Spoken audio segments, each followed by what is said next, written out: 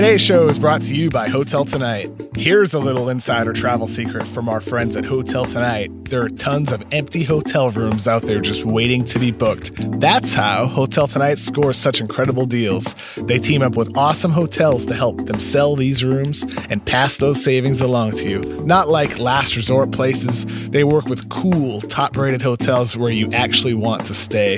And even though their name's Hotel Tonight, you can actually book up to 100 days in advance in top destinations and up to a week in advance everywhere else. So, if you want to start scoring amazing deals at incredible hotels, download the Hotel Tonight app now.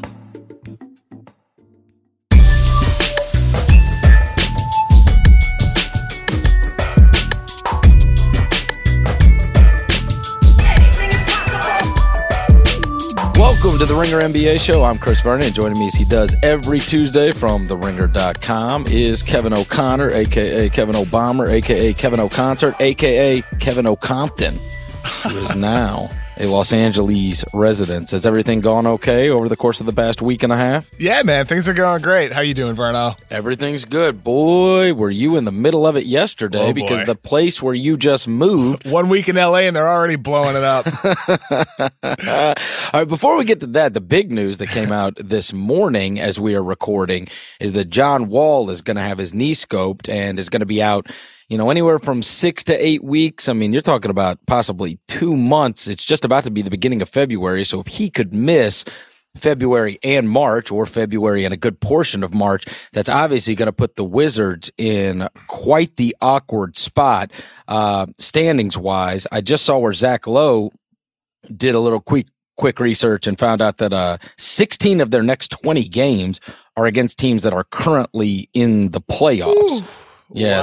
So this is very, very, very poor timing for the Washington Wizards, if nothing else. That is rough. And, look at the Wizards right now. They are 27-22. They are 2 games up on the Sixers, who are in the 8th seed at the moment.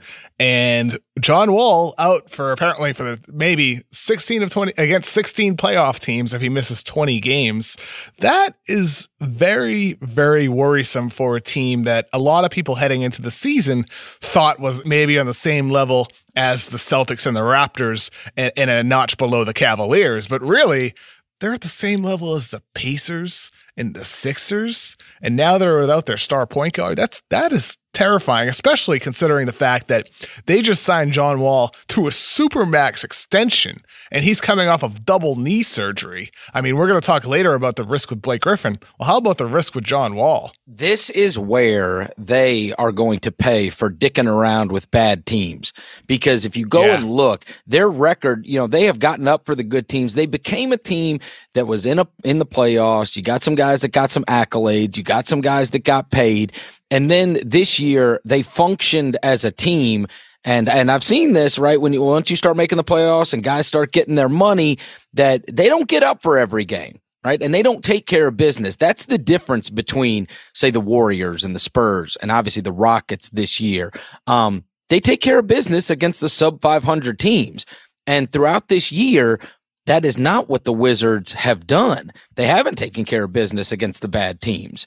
They've dropped way too many games to teams that they are superior to. And that's what enables you to withstand injury, is when you start beating up on the teams you should beat up. Now you've logged so many wins that you can withstand a losing streak or playing around 500 or even below 500, because you've got your wins in the kitty, and now they don't.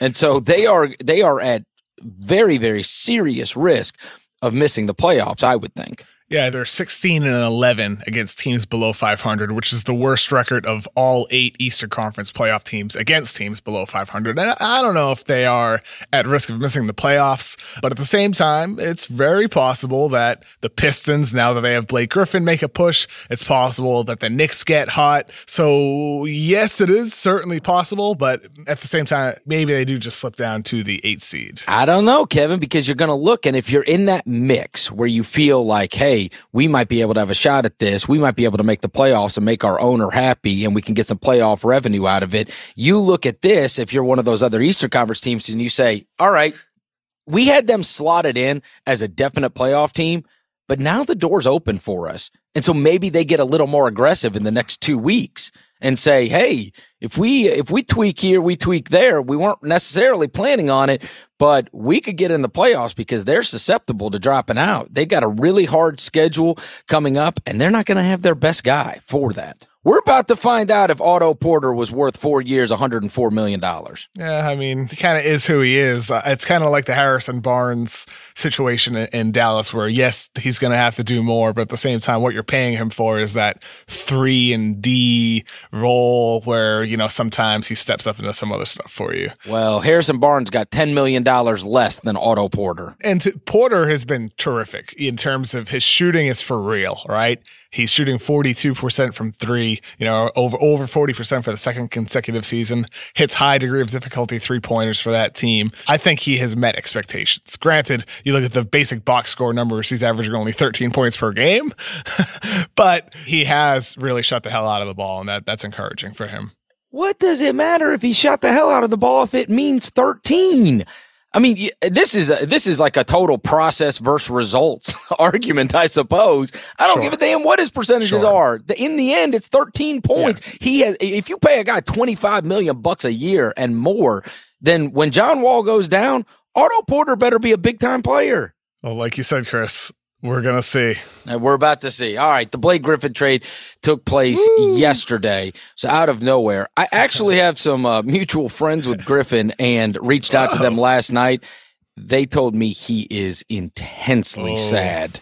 He is just sad. It's 9 years there. They promised him the world in the offseason. I mean, you know they did. They gave him $173 million. They raised his jersey up in the rafters and did the mock museum of his life and said that, you know, Clipper for life and all this kind of stuff. And then, you know, you're less than 6 months down the road and he's gone. This morning, apparently, I'm seeing right now that he put up a post on Twitter and he wrote, quote, "Needed a night to digest and reflect on what happened. ... From being a number one pick to Lob City to 6 straight playoff appearances, I am so proud to have been part of the success of the Clippers organization. LA has been my home since I started in the league. I will be forever grateful to the city for embracing me and supporting me. To the fans, you have been awesome every step of the way. Thank you for the years of support. Now I'm ready for the next chapter, getting to work and helping the Detroit Pistons make a run in the Eastern Conference." There you go. So he's digesting it right now, and well, he can put together a nice little note for all the fans, but he is crushed right now. Moving halfway across the country from Kendall Jenner, from Hollywood, his blossoming movie career. I thought Rachel Nichols brought up a really good point last night. I saw a discussion between her and then Bobby Marks kind of chimed in on this deal where Rachel said that one of the fallouts from this could be that Blake made his decision in the offseason to take that deal with the Clippers. And what you are going to find in the course of the next couple of free agent periods is that these players demand no trade clauses. And Bobby kind of chimed in, as did Rachel, and said, it was kind of the trade-off for getting the 5th year. Bingo. Yep. Right? And so at that point, you know, obviously, you know, life is leverage. And which would you rather have? Would you rather have? I almost think that if you talk to Blake Griffin, he'd go back in time and say, I'd rather have the no trade. If I thought I was signing for 5 years and that I might have to play it out in Detroit, I would rather play the 4 years in LA and not be able to be moved. But you never know at the time, right? You think there's no way you're moving. I mean, you're signing there, quote, to be a Clipper for life. You know? No, you shouldn't have thought that. No, because the signs were always there. And this is one of the focuses on my article yesterday where we knew Blake has been shopped in the past. We knew that the Clippers had listened to offers. In 2016, after he punched the team equipment manager, they heard offers. That same summer, Doc Rivers talked with the Celtics for a deal that would have got them Bradley and maybe Crowder and one of the Nets picks. Last season, the Knicks reached out to the Clippers and Doc Rivers listened. This season, obviously, there was a report from Michael Scotto that the Clippers offered Blake Griffin for Karl Towns. And now what happened? Like after 2 years of trade rumors involving Blake Griffin. Granted that they were low level, they were still out there. And look, it's surprising that the deal happened, but the signs were there in the past that they were at least interested in making a big move. And now that we have a new regime in there with Lawrence Frank as vice president, Jerry West is running the show. Jerry West has never been afraid of making big moves. When he traded Monta Ellis with the Warriors, that was at the time considered, oh my God, like what are we doing? We're trading our best player, Monta Ellis. And it's like, well, no. It was a forward-thinking decision, and that's what this is for the Clippers. And that's why I love it so much. I mean, yes, to your point, Blake probably should have demanded a no-trade clause, but maybe in that situation, maybe the Clippers wouldn't have had as much interest in bringing him back, because without the no trade, they were able to head into the season and do whatever they wanted, right? They could have kept him and built on top of him if they wanted to. But the fact is that they got a pretty good deal in return. Okay, but here's what I'll say. Yes, you know that those rumors have been out there, but Chris left.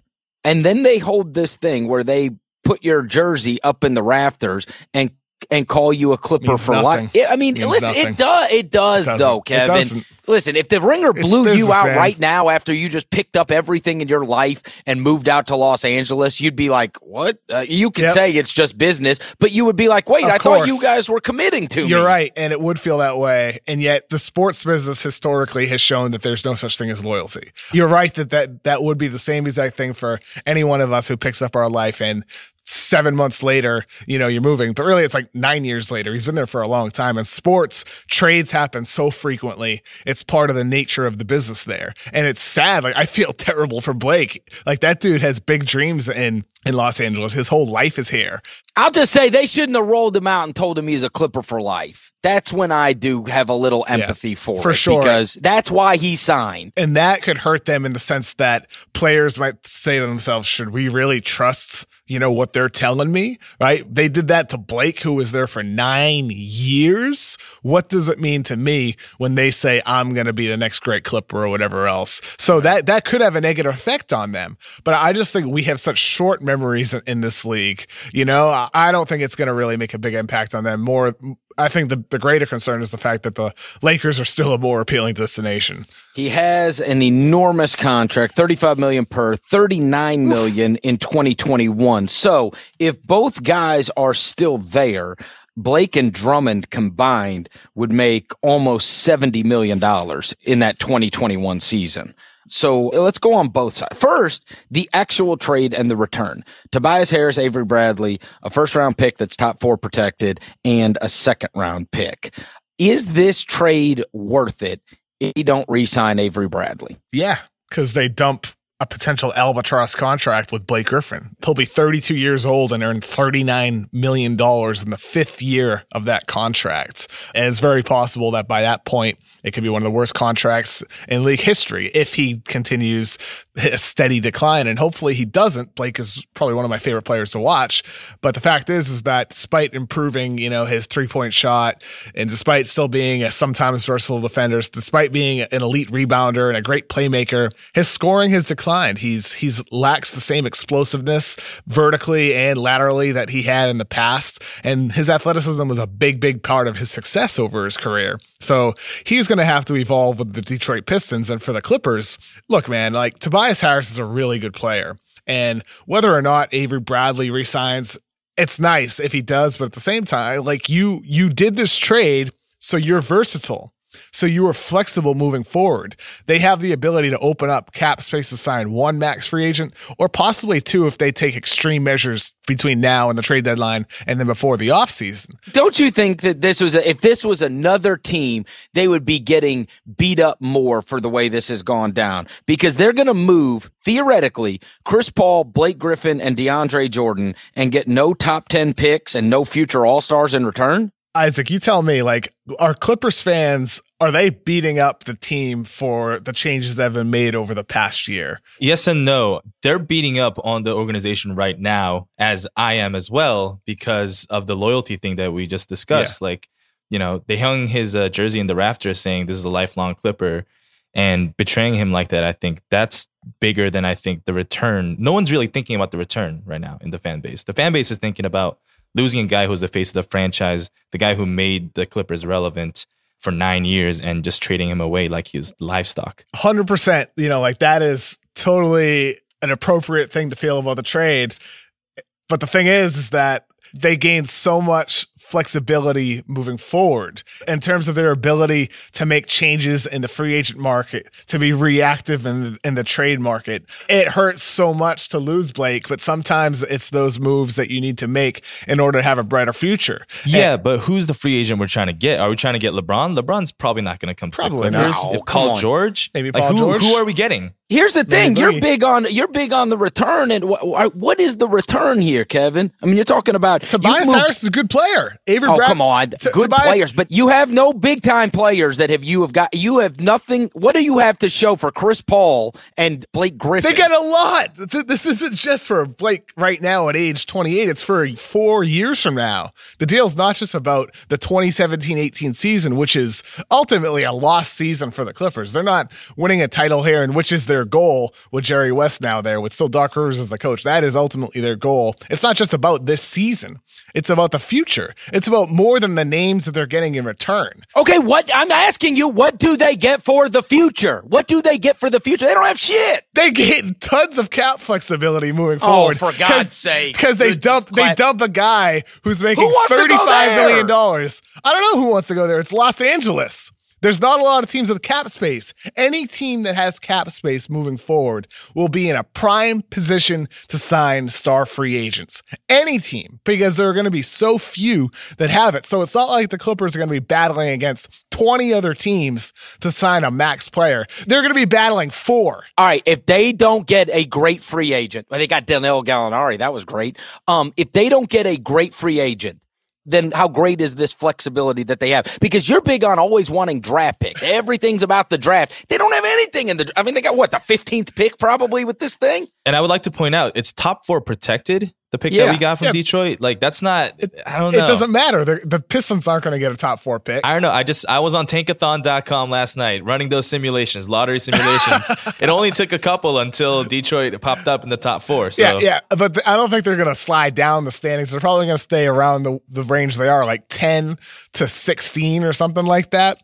And look, we talk every year. Like, Chris, you always tell me every year, who cares about the top picks? There's always great players to be had in that 10 to 16 range. You're right. And now they're going to be in a position to get one of those guys. No. I don't tell you. I tell you. I tell you that now great players are always available. In fact, there's like 2 guys left on their drafted team from 2009. Yes, and now they're going to be in a position to get possibly one of those guys in the draft. They are being proactive with this move, but now they're in a position to be reactive to opportunities that may present themselves. Chris Paul and Blake. Yeah, they lucked out so much that Chris Paul and the Rockets had the foresight to do a sign and trade rather than Paul outright leaving. And you want to know one of the reasons why he was leaving? Because of Blake. To get away from Blake. Well, then you move Blake. I mean, that's the answer. Yeah, but maybe you don't get as much during the summer as you did now. I don't know what would have been on the table during the summer. But the fact is that it sure as hell would have been hard to move a guy who was a unrestricted free agent.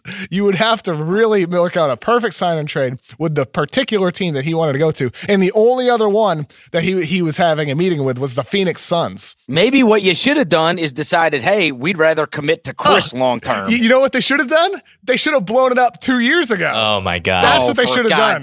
Kevin Obama. Kevin Obama. Kevin Obama. Hey. Right after they were on the fringe of the Western Conference Finals. Chris, you're telling me right now that, they didn't get enough for Blake. They didn't get enough for Chris Paul. I'm testing you because you are a big blow it up. Okay, now I'm looking at what they've gotten in return for Chris Paul, and theoretically they're going to move off of DeAndre Jordan and Lou Williams also, okay? And so I get that Blake Griffin's last year of his contract stinks. But the whole contract stinks. All of it. All 5 years stink. Oh, for fuck's sake. Look at all the contracts in the NBA right now. Dwayne Wade signed for 2 years, $47 million. Timothy Mozgov signed for 4 years, $64 million. Nicholas Batum signed for 5 years, $120 million. Chandler Parsons signed for 4 years, $94 million. A lot of contracts. There's a million of them. You're right. There's a million of them. At least Blake Griffin's good. I mean, for God's sakes. And look, you have now, if they move DeAndre and Lou, you're talking about Patrick Beverly, Harris, Montrezl Harrell, Sam Decker, the 15th pick, some other side dishes. I mean, what are these great assets that they have gotten? Okay, they are fortunate that they got those side assets for Chris Paul when they could have outright lost him for zip. Nada. Zero. I'm going to laugh when they sign Avery Bradley to $25 million a year this offseason. And you know what? If they do that, it's a critical mistake if they do that. And so if he walks? I mean, maybe you have better alternatives. I mean, I do cringe a little bit when everybody is destroying the Blake Griffin contract when I just told you Otto Porter gets paid 4 years, $104 million, and you defend it. I mean, come on. Blake Griffin is at least a real, like he's a star-level player when he's healthy. Porter's overpaid, no doubt. There's a million of these, though. You're right. All over the league. His deal is not, when you talk about the albatross, it's the worst contract, and it's already a terrible contract. It ain't even one of the top 50 worst contracts right now. It's definitely in the top 50. No. It's definitely in the top 50. I could list you off. You forget very quickly, as does everybody, that Bismack Biyombo gets paid 4 years and $72 million, and Evan Fournier gets 5 years and $85 million, and Dwight Powell gets paid 4 years and $37 million. I'm not arguing that there's not other bad contracts. Alan Crabb is 4 years, $75 million. I mean, there's a ton of these. That Alan Crabb contract is not that bad. What? It's not that bad. 4 years, $75 million for Alan Crabb? It's bad, but it's not. Oh, good grief. Blake takes up a third of your cap space. A third. That's a significant difference compared to 15 to 17%, like with Alan Crabb. I think the point is that Blake's contract right now is okay, as Chris is saying, but it will be bad once his body starts deteriorating in a couple of years. Which it already has. He's not jumping as much. He's so ground bound now. He's not as quick laterally. His first step is not as quick. And that has hindered his at-rim finishing, which was a big part of his success throughout his entire career. I don't know. I saw him play in person last week, and I think people have gone way too far with the Blake slander. Way too far. Oh, no. I do. They're really talking good. like he's Amari Stoudemire at the end of the career with the Knicks or something. This guy is still the real deal. Amari Stoudemire wasn't the injury-prone guy when he first went to the Knicks. He quickly became into that, though. And I think it was maybe Bill or Justin Verrier yesterday on the podcast, the emergency podcast that they did, where one of them mentioned that this reminds them of when Stoudemire went to the Knicks. And look, Stoudemire averaged 25 points per game and was an all-star in his first season with the Knicks at age 28. And then he just plummeted off a cliff. And that's the fear with Blake Griffin. It doesn't mean it'll happen, but that's the risk. And that's why for the Pistons, this is such a risky decision. But wasn't that the risk when they signed him to 5 years, $173 million? Yes. 6 months ago? Yes, that was a risk. And what if everybody wouldn't have gotten hurt? What if Danilo Gallinari's not hurt? What if Patrick Beverley's not hurt? Well, what if Austin Rivers isn't hurt? And what if, all right? Like, that's something I alluded to in the article where it's like making that decision was a significant risk signing Blake because it's possible that he could have had a more serious injury, or it's possible that there would have been nobody with interest in Blake Griffin at all. And by the way, there weren't very many teams interested in Blake Griffin. Why are we sitting here acting like the Clippers are some kind of, uber smart playing chess while everybody's playing checkers organization, and we got Danilo Gallinari who looks to be 275 pounds sitting on the bench, and they signed an injury-prone guy who doesn't even play. They just signed him, who is a terrible fit, by the way, next to Blake Griffin. And if we want to sit there and kiss their ass for the return that they got for Chris Paul, so be it. But I look up and say, all right, you broke up a team of guys that are still capable players, two of which are two of the better players in the NBA. And I look around and go, all right, how are you building going forward? They're talking about moving DeAndre. They're talking about moving Lou Williams. Obviously, the Lob City thing is completely over. And in terms of being set up to, unless you are going to go sign a big free agent with that money that you have cleared, I don't know, man. I don't know. I don't know why this is so great. Okay. I can't say for sure this is what happened at all. I don't think any of us can say that right now. But what I will say is this. With the Raptors blow it up debate that we had last year, one of the wrinkles in the conversation was, well, you can't do it this summer. You need to bring these guys back So then you can read and react to the situation, and maybe you blow it up afterwards when you have these guys under contract. So with Blake Griffin, they got their return. Instead of losing him for nothing, having him walk to the Phoenix Suns, they lucked out. They were fortunate that Chris Paul went into sign and trade rather than walking. Then with Gallinari, yes, it's not a great contract, but they got him in return for Jamal Crawford, who is also not a great contract, and he's a solid player. Gallinari is when he's healthy. So these guys position the team, guys like Beverly, guys like Gallinari, now guys like Tobias Harris and Avery Bradley, allow the team to keep winning games, but they also now have flexibility moving forward. They've made risks in the past, but I like this move from now moving forward based on where they are now. Yes, they made risks in the past, Chris, but what plan does this follow? Just being average? That is literally the antithesis of everything you believe in. No, it's not. Being average. We're not talking about the 2017-18 season. I'm talking about 19-20. 2021. I'm talking about the plan in the future. And they have no great draft picks that they have gotten in return for any of this. So how does it happen? The only way they're getting this high draft pick is by sucking. Whose fault is that? Why don't they have a top draft pick for any of these? Why aren't they drafting number 1 this year's draft? Want to know why it is? Because they waited too long. They waited too long to do it. So why do you not think now? I'm testing your philosophy on this. Why should they not just blow it up completely and be terrible so they do have a draft pick? Because they have gotten no high draft picks in return. In terms of being able to rebuild, you are banking completely on free agency and trade because they don't have like the best draft pick is what? You're talking about like maybe the 15th, maybe the 15th draft pick. The odds are heavily against you getting some kind of franchise changer there. You're right. The odds are against that. I'm glad we're on the same page at the highest odds to get a franchise-changing player at the top of the draft. Well, of course they are. Hey, I saw a ton of them last night in person. You're never going to believe this. Maybe I can go back and read your article about the bright future of the Phoenix Suns. They fucking suck. They got Alex. I watched Dragon Bender. Let me go back and read the draft profile that Kevin O'Connor wrote. Dragon Bender had 0 points in 20 minutes. Zero. Are we giving up on Bender? Hey, let me tell you this. A 20-year-old? Hey. Everybody knew Bender was going to take years to develop. Let's not give up on him. But no, I won't, because me and him have something in common. We both could have played in that game last night and scored 0 in 20 minutes. You put me on the court. Actually, I might have gotten you 2 on a leak out or something. I watched the guy play 20 minutes of scoreless basketball. Like, what is the point? Okay, man. All right. Yeah. But that was a great, but no, good for the Phoenix Suns that they tanked because they got a ton of lottery picks. And they're awful, and they have nothing to bank on going for. Alex Lynn stinks. They all stink, except for Booker, who they got late, and T.J. Warren, who they got late. All right, I don't want to pivot to the Suns here, but with them, your perspective may have changed if they pulled the trigger on an Irving deal last year. I'll just say that. If they had Irving paired with that young core, you might feel a little bit differently with the path that they took. No. And they didn't make that decision, but they went down that path. No. Or in some alternate universe. Okay. I just saw their lottery, but Marquise Chris stinks. Bender stinks. Len stinks. These guys all stink. Booker and Warren are the good ones, and they were drafted in like the middle of the draft. I swear. Watch that thing. I even like Ulis better than I like some of the other ones. He was late. I do. At least he's tough. All right.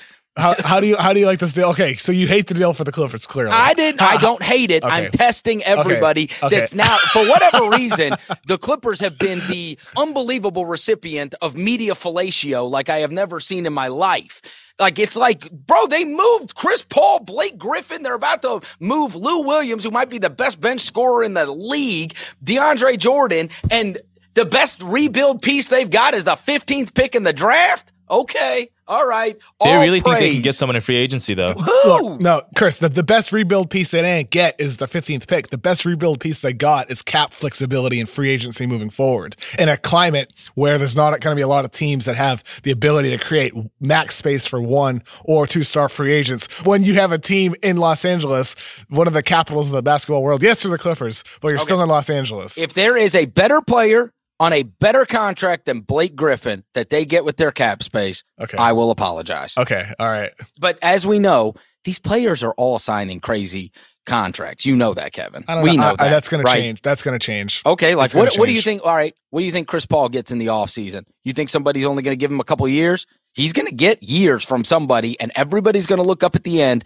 and whether it's Houston or whether it's anybody else, and they're going to go, "Oh, the end of that contract is going to be dicey." The end of everybody's contract is going to be dicey unless they sign 1 or 2 year deals like LeBron and Durant are doing. I don't know what Paul's going to get. He's going to be 33 by the end of the season. I mean, he's not going to get a 5-year max. I mean, listen, it's totally possible Russell Westbrook, when he's getting paid $65 million in the last year of his, tell me about it. deal. I'm right there with you. I'm saying that with every great player, though, unless they're signing short-term deals, there's going to be a risk with that, right? There just is. These guys now have the power, and there's enough teams that are desperate for really good players. So imagine my skepticism that the Clippers are going to get a better player on a better contract than Blake Griffin. I just don't. I'll believe it when I see it. So with the Pistons, they've lost 8 in a row. Reggie Jackson got hurt for them. They were fine before that. They're 3-12 since that injury occurred. They fell out of the playoffs, and now they added Blake Griffin. How do you feel about the trade, Chris? I think it's a weird fit for that particular team. Let me just say that, right? So listen, I don't hate the deal for the Clippers. Let me just go ahead and say that. What I do is I don't think it is some kind of grand slam. As I said, I think there's been a little overboard on the Blake slander. That being said, you look at the way he fits within the Pistons, and I do agree with, I listened to what Simmons was saying last night about how Stan Van's kind of in that, I got to win right now, so maybe make a desperate move and attain somebody like that. I am open. I think it is only fair to see how it plays out. My initial reaction was, with that particular team and the lack of shooting spacing that it appears they may have, it's a weird fit, right? I don't know if he's the best fit next to Drummond. I don't know if he's the best fit with Drummond and Reggie Jackson, who would clearly be your 2 best guys. But I'm willing to see it play out. I mean, I'm willing to see it play out and see what it looks like. I do think that they will be better. I do. I think they will be better than they were, but I don't love the fit. I mean, either. I think for Stan Van Gundy, it's a necessary risk. I've heard that he's perhaps not on the hot seat, but he's sitting in the seat, and Arn Tellem has his fingers on the dial to turn that heat up. So that he's under pressure to make this team into a winner. They have a large payroll, yet they're out of the playoff race. Losers of 8 in a row, and this is a risk to really give them greater upside. Obviously, like we talked about, with the in the context of the Clippers, Blake Griffin is still a really, really good player, right? And I'll be curious to see how his game evolves with the Pistons. Will Stan Van Gundy do something that Doc Rivers never did? And that's really utilize him even more as like a pick and roll playmaker. Blake obviously racked up assists with LA, but something that he never did a lot of was play high pick and roll. I'd love to see them do more of that, get some creative actions going with Blake Griffin. Maybe we'll see a new version of Blake when that happening with Stan Van Gundy. But on paper, for sure, the fit's weird. Blake's 3-point shooting is way better than it was before, but it's still not great. So Stan Van Gundy's always been, Mr. Spacing, going back to his time with the Orlando Magic. And now you have Blake, who's a average, below average 3-point shooter. Drummond, who obviously can't space the floor at all. You have a handful of other guys on that roster who aren't great 3-point shooters either. I don't know. I mean, it's a risk to really give them a chance at being better than they are now, but at the same, like this could blow up in their face. I do think it's kind of interesting that Drummond's a better passer than people give him credit for. I mean, he averages almost 4 assists a game. So how does that work with those two? That'll be interesting with each other, because Drummond he's not DeAndre. You know what I mean? For sure. DeAndre's not a passer. Drummond 100%. is actually a more skilled player, certainly in terms of you don't see a ton of centers, and I think that would surprise people if they don't pay attention much. 4 assists a game is a really good number for a center. No, you're right, and that's going to be interesting. I want to see how Van Gundy plays through his front court, because I read a tweet yesterday. I forgot who put it up, but it was like a screenshot of their depth chart, and it was like, oh, that front court's looking nice, but that back court is terrible. And yeah, it's true. Like their backcourt, Ish Smith, Luke Kennard, Langston Galloway, Reggie Jackson's hurt, or Reggie Bullock, the Stanley Johnson. Yeah, there's just not a lot of talent at the 1, 2, or 3, but they do have significant playmaking talent with Blake now. And then Drummond is a solid passer for his role as well. So maybe if Reggie Jackson gets back, maybe if Luke Kennard steps up within his role, they're trying to get Rodney Hood. Maybe if they make some changes, this team looks a lot better than it did before. But this is why I think scary. That they will improve, is because I saw these stats yesterday, and you want to talk about Blake Griffin slander. Prior to the Blake Griffin slander, when Avery Bradley's name came up as a possible trade option, because that was already out there that they were looking to move Avery Bradley. When that came up, boy, the slander with him. I mean, I was seeing all the stats being passed around. Everybody on the team had a better on-court rating when simply he was off the court. His PER is 10. 10. I mean, he has had an atrocious season. The numbers defensively are bad. The offensive numbers, I mean, and it has led people to go, and I know listen, he gets a little bit of a pass because he's coming back from the hip thing and he's playing with the new team. But people have pointed to Isaiah Thomas and Avery Bradley and Jay Crowder and these former Celtics, hey, they don't look the same since they have not been playing for Brad Stevens. And maybe Brad Stevens was the one that, he got more out of them. He truly maximized those players, and that they're not what they appeared to be there everywhere else. And I don't know. With Bradley, a couple thoughts. His offense is way overrated, right? I mean, he's a good shooter, not a great shooter, not a passer at all, not the best decision maker off the dribble, not the best at rim finisher. He's kind of, I think his offense, was aided significantly playing under Brad Stevens. As for his defense, all the advanced stats and all that, look, yes, he's probably not as great as his reputation is in the regular season.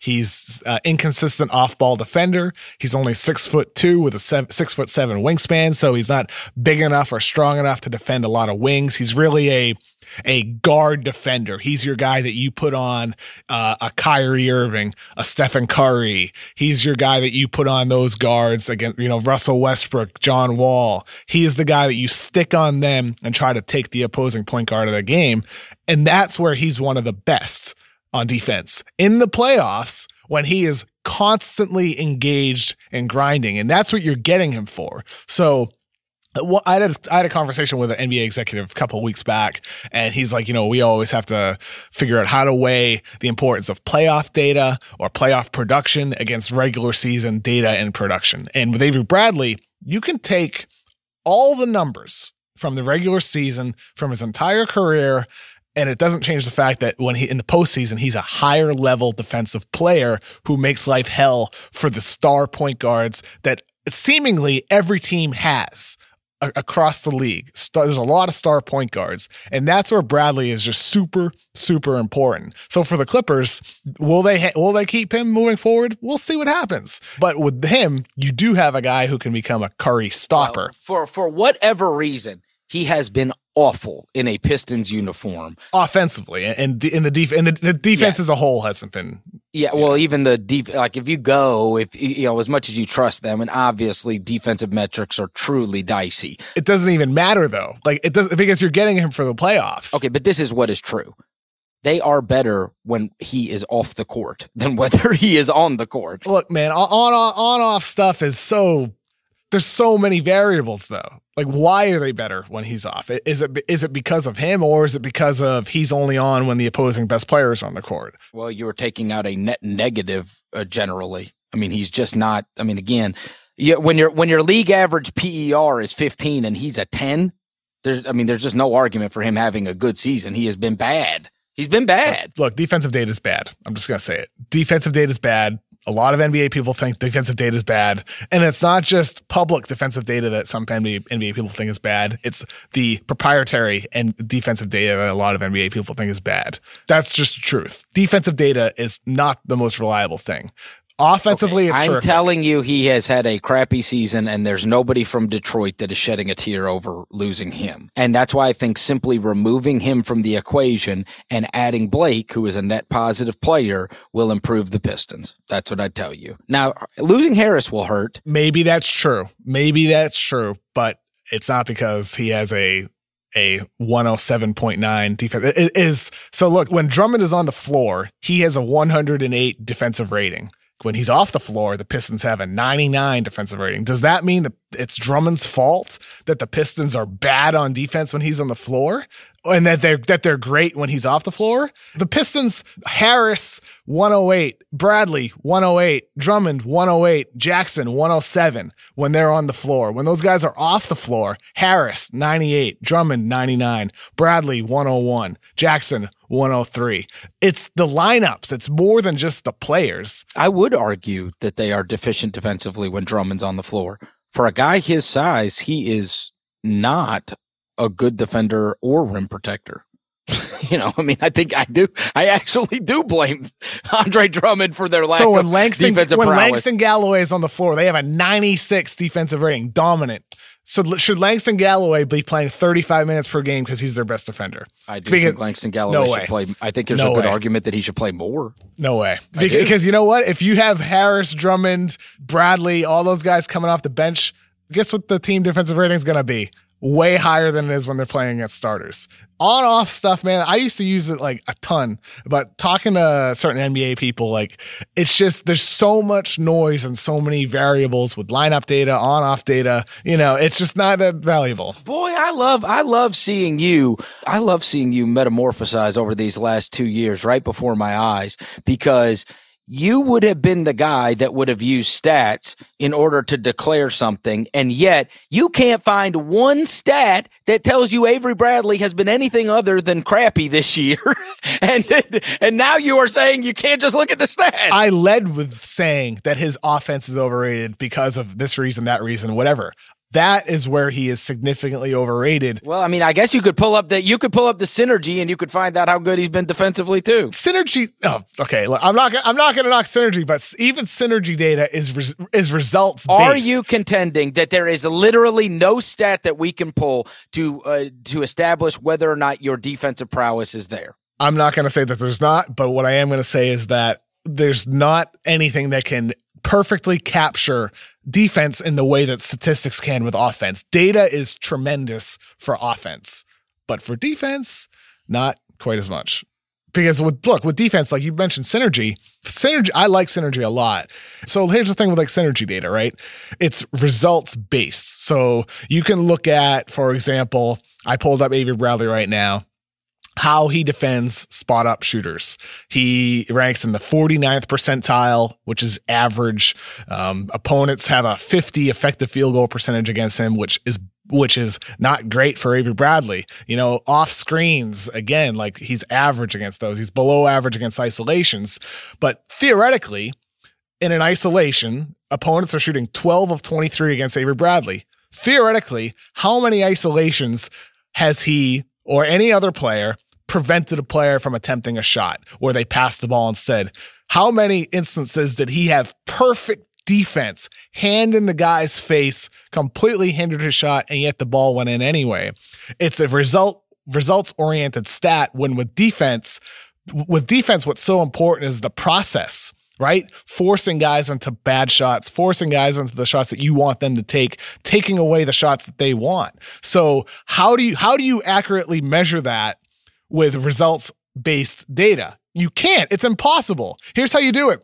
With the tracking data that Second Spectrum has for the league. So NBA teams could, I don't know if every team does this, but what a team could do is build data that is process-based, positional-based, situation-based. That's where I think defensive data needs to go privately. Publicly, that's not going to happen because the data's not out there. But privately, that's where I think you can really get a better idea of who's good, who's not, who's overrated, who's underrated, who are the guys that should be playing more, who are the guys making the right decisions with the rotations, who are the guys able to defend multiple positions more effectively, who are the guys that can defend certain areas of the floor better than others. That's where I think the data can be better. And even then, it's still not perfect, but I think it's better than anything we have publicly. Anything. Let's say there's somebody out there in the offseason that says, you know what, Avery Bradley is a star stopper and we've got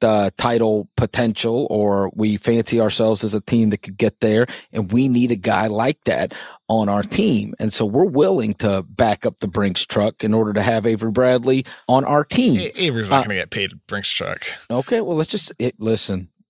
What's he going to get? Nothing can surprise me anymore. I don't think he's going to get any more than like $17 million. What? Yeah, there's not a lot of teams with money out there. Well, but the teams that do have money there's not a lot of players that are out there. That's right. True. That's true. So, yeah. I mean, and you look across the board, if Evan Fournier makes 5 years, $85 million, you don't think Avery Bradley can get 85? It's a different year though. I understand. But I mean, even last offseason, look at some of the deals that were signed. And it was a lighter year for sure. But now you've even seen when guys have re-upped. I mean, we started off this show today by talking about what? We talked about John Wall, and we talked about Blake Griffin and the contracts they got. Drew Holiday signed for 5 years, $125 million. Drew Holiday. Big mistake. Paul Millsap signed for 3 years, $90 million. Gordon Hayward signed for 4 years, $128 million. Oh, I mean, that's I get it, but I'm just saying there's money still flying. Otto Porter just got 4 years, $104 million. Would you rather have Otto Porter or Avery Bradley? Well, it depends on the money. What's Avery going to get? I can't even answer that question without knowing. Contracts are such a big part of the equation. We'll make it the deal going forward. So we'll take the year off of Porter's and we'll say Avery Bradley gets 3 and 80. I'd rather have Otto Porter for these reasons. He's more durable. He's 3 years younger. He's a much better shooter than Avery Bradley is, and he's bigger. I'd rather have Otto Porter. All right. Fair enough. How about you?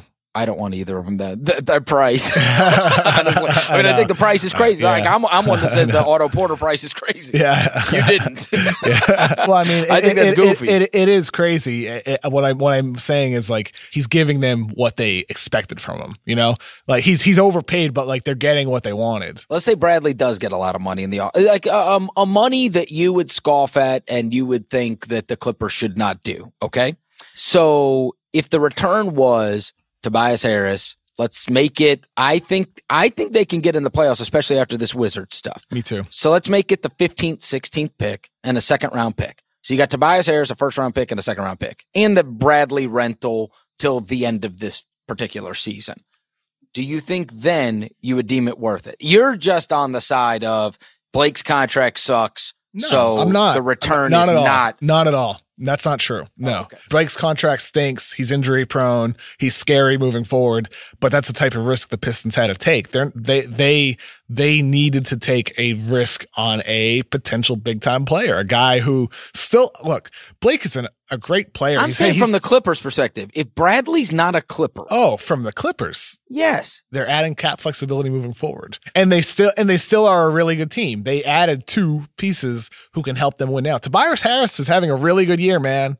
Really good year. Do you think they can get first rounders? Because that's what the rumor is. They're looking for first rounders for DeAndre and Lou. You think they can get first rounders for those guys? I think they can get a first rounder for Lou Williams. Lou Williams got a first rounder last season. Houston gave one up for him. You know, Bogdanovich, Channing Frye got a first round pick before. Kyle Korver got a first. What's Williams' deal right now? I wouldn't. $7 million expiring, so he'll be a free agent this summer. Unrestricted free agent. And then with DeAndre Jordan, he has an option for $24 million next season, which he could pick up. Boy, you got 2 of the best, what I would consider best bench scorers in the world in Lou Williams and Tyreek Evans that are both going to be out there. Yeah. The one thing you worry about is if there is the full intention with the team that they are going to be able to re-sign said player, it then becomes worth more to them. But the worry is that these guys, if you don't get their bird rights and you're getting them, there is the legitimate possibility that you are just getting them for a rental till the end of the season, and you have no power in that situation. And I think teams might be very wary to give up a first rounder for that, knowing that we may not retain said player. Is it worth a first rounder and foregoing that big potential future asset in order to have Lou Williams for the last 3 months or Tyreek Evans for the last 3 months. I don't know. That'll be interesting to see what happens. I think Evans or Lou Will are the type of guy. That's the difference, right? They got a first rounder because Lou Williams is you had him. He was on that contract is obviously amazing for this year. I mean, $7 million for Lou Williams is clearly one of the great values in the NBA this year. Same goes with Tyreek. But those guys are both going to get paid in the offseason. Boy, if you lined all them up, Lou Williams, Tyreek, and Avery Bradley. Maybe I'm wrong about Avery Bradley. I don't know. Avery's good. Avery's a good player. But now there's more guys that can play that position, I would say, than maybe I would have previously thought. Lou will get the most of those three. I don't know. I think Avery, because of probably age more than anything else and defensive ability. Lou Williams, still stinks defensively. It does not scare you that Avery Bradley and it is not just him, but others have not been what they appeared to be in Boston? I mean, Avery is who he is. He's still the same guy. Yeah, he wasn't. He was good in Boston and he was crappy in Detroit. Yes, statistically, but he's still the same guy. He's just not in the same positions he was before. He's a fine offensive player. You could say that about every freaking Spur for the last decade, right? Once they weren't a Spur, they went into witness protection. Avery's a fine player. He's good. He's not great. He always leaves you asking for more. He's not the shooter that you would hope he is. He's improved a lot over the years in terms of hitting tougher shots. But he's still not a guy who can drain, high degree of difficulty shots from three.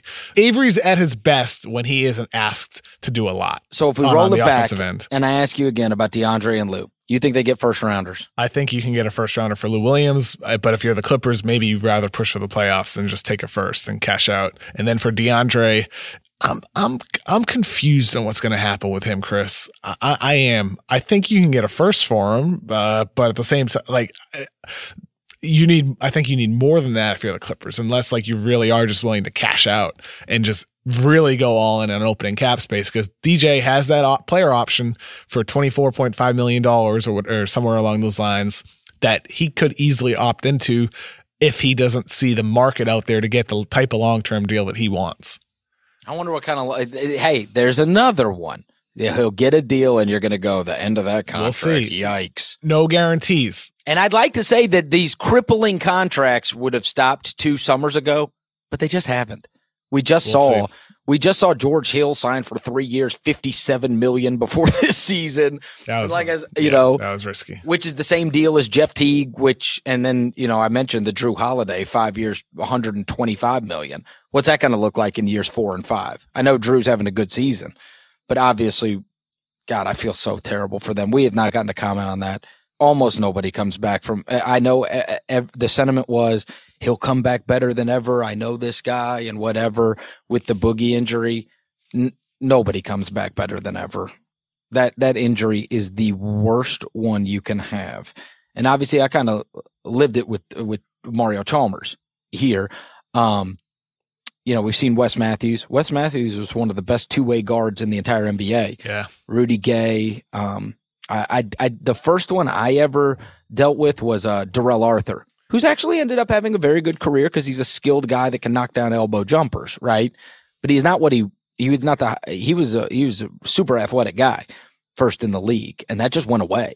And I know that, the good thing is the Boogie doesn't get by on athleticism, but that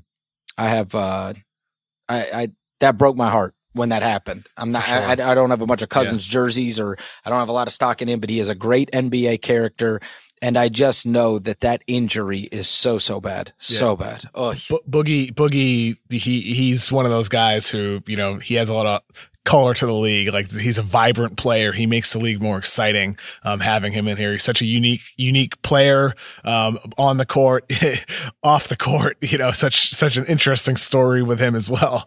Boogie's one of my favorite players in terms of the story of the game. At this era, this decade of basketball. So it's sad that has happened, because he's a guy who relies so much on explosiveness in terms of his first step and just powering through guys.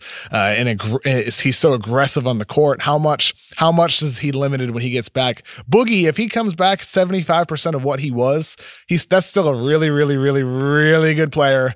But you need Boogie at 100% if you're the Pelicans with Anthony Davis moving forward. And that's looking at the history of Achilles. That's scary. Very scary.